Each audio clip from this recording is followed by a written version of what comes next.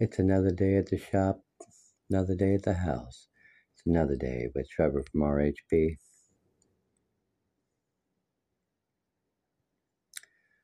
Talk about fuel filters.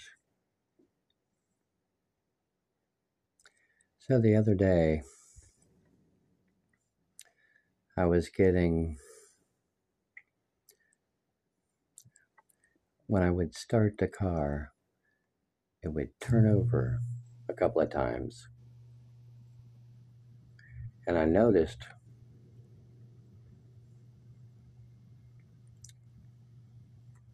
that it seemed to take a couple of times to turn over before it would start, where it used to just start up immediately. And it did that for a day or two. And then one morning, I had just pulled back in from doing one of my lawns. And I went to move the car. And it started like very rough, feeling very rough. Hesitations and jumping, and like it was starving. So I thought, and this was on a Sunday, like, oh my God, sounds like the fuel filter. Now usually on my other vehicles, I've changed the fuel filters, it's no big deal, I change oil a lot of times, I'll change fuel filter, air filter, all that BS. Well, this just happens to be a Dodge Caravan. Little did I know, Dodge Caravans are kind of a nightmare. On a normal car, you crawl underneath and the fuel filter is visible. So I crawled under there, looked around. I didn't see it anywhere. Nowhere to be found. I had to go on YouTube and look up Dodge Caravan fuel filter. Now, come to find out, Dodge thought it was a smart idea to put the fuel filter on top of the fuel tank. Why in God's name would you do something like that?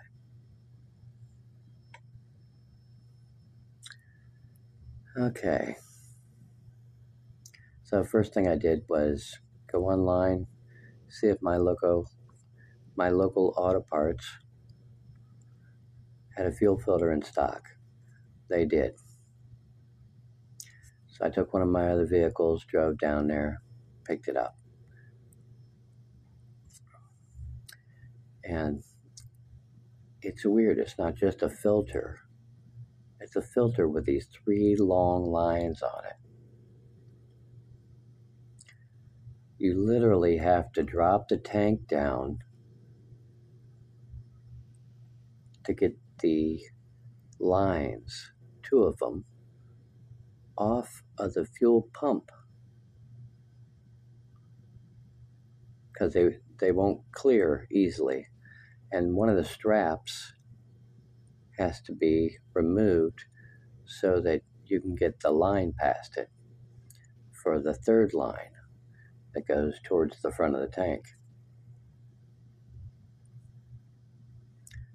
And it was a hot day. So I kind of waited towards the end of the day, once I got all my parts and stuff, for the sun to go down a little bit, because it was really, really hot. And I had Dodge Caravans are fairly low to the ground. I can't even slide under there, really. So I jacked it up, got 2 jack stands, put under there so this car won't fall on me. Get up under there, upside down and backwards, and I can see it perched on top of the fuel tank. So I took the one of the mounts, on the strap that holds up the tank, took that completely down off of there, and got a socket up there where the fuel filter is mounted on top of the tank. That was a 10 millimeter. Got that off, so the filter was free to move around. And then I had to squeeze the little quick disconnects on the tubes on top of the fuel pump and remove the two hoses. And thank goodness one of them's big and one of them's small, so you can tell which one goes where. Can't screw that up. Got those off of there, and then I got the third line disconnected.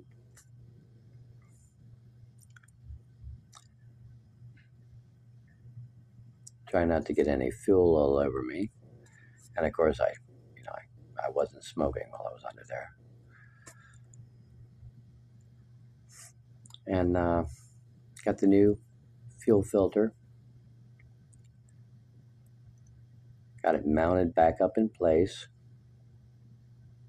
Got the lines on, it was kind of difficult because I hadn't, really dropped the tank. I kind of had to force them on. Really not that much clearance. But they went on. Got all three of them connected up.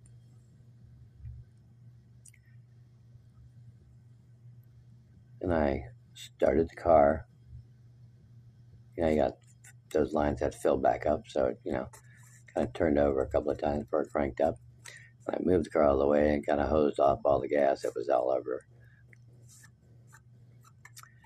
And I started her, cycled it a couple of times, started her up and started her up and started it up. Till I got all the air out of the system there. And that was the answer.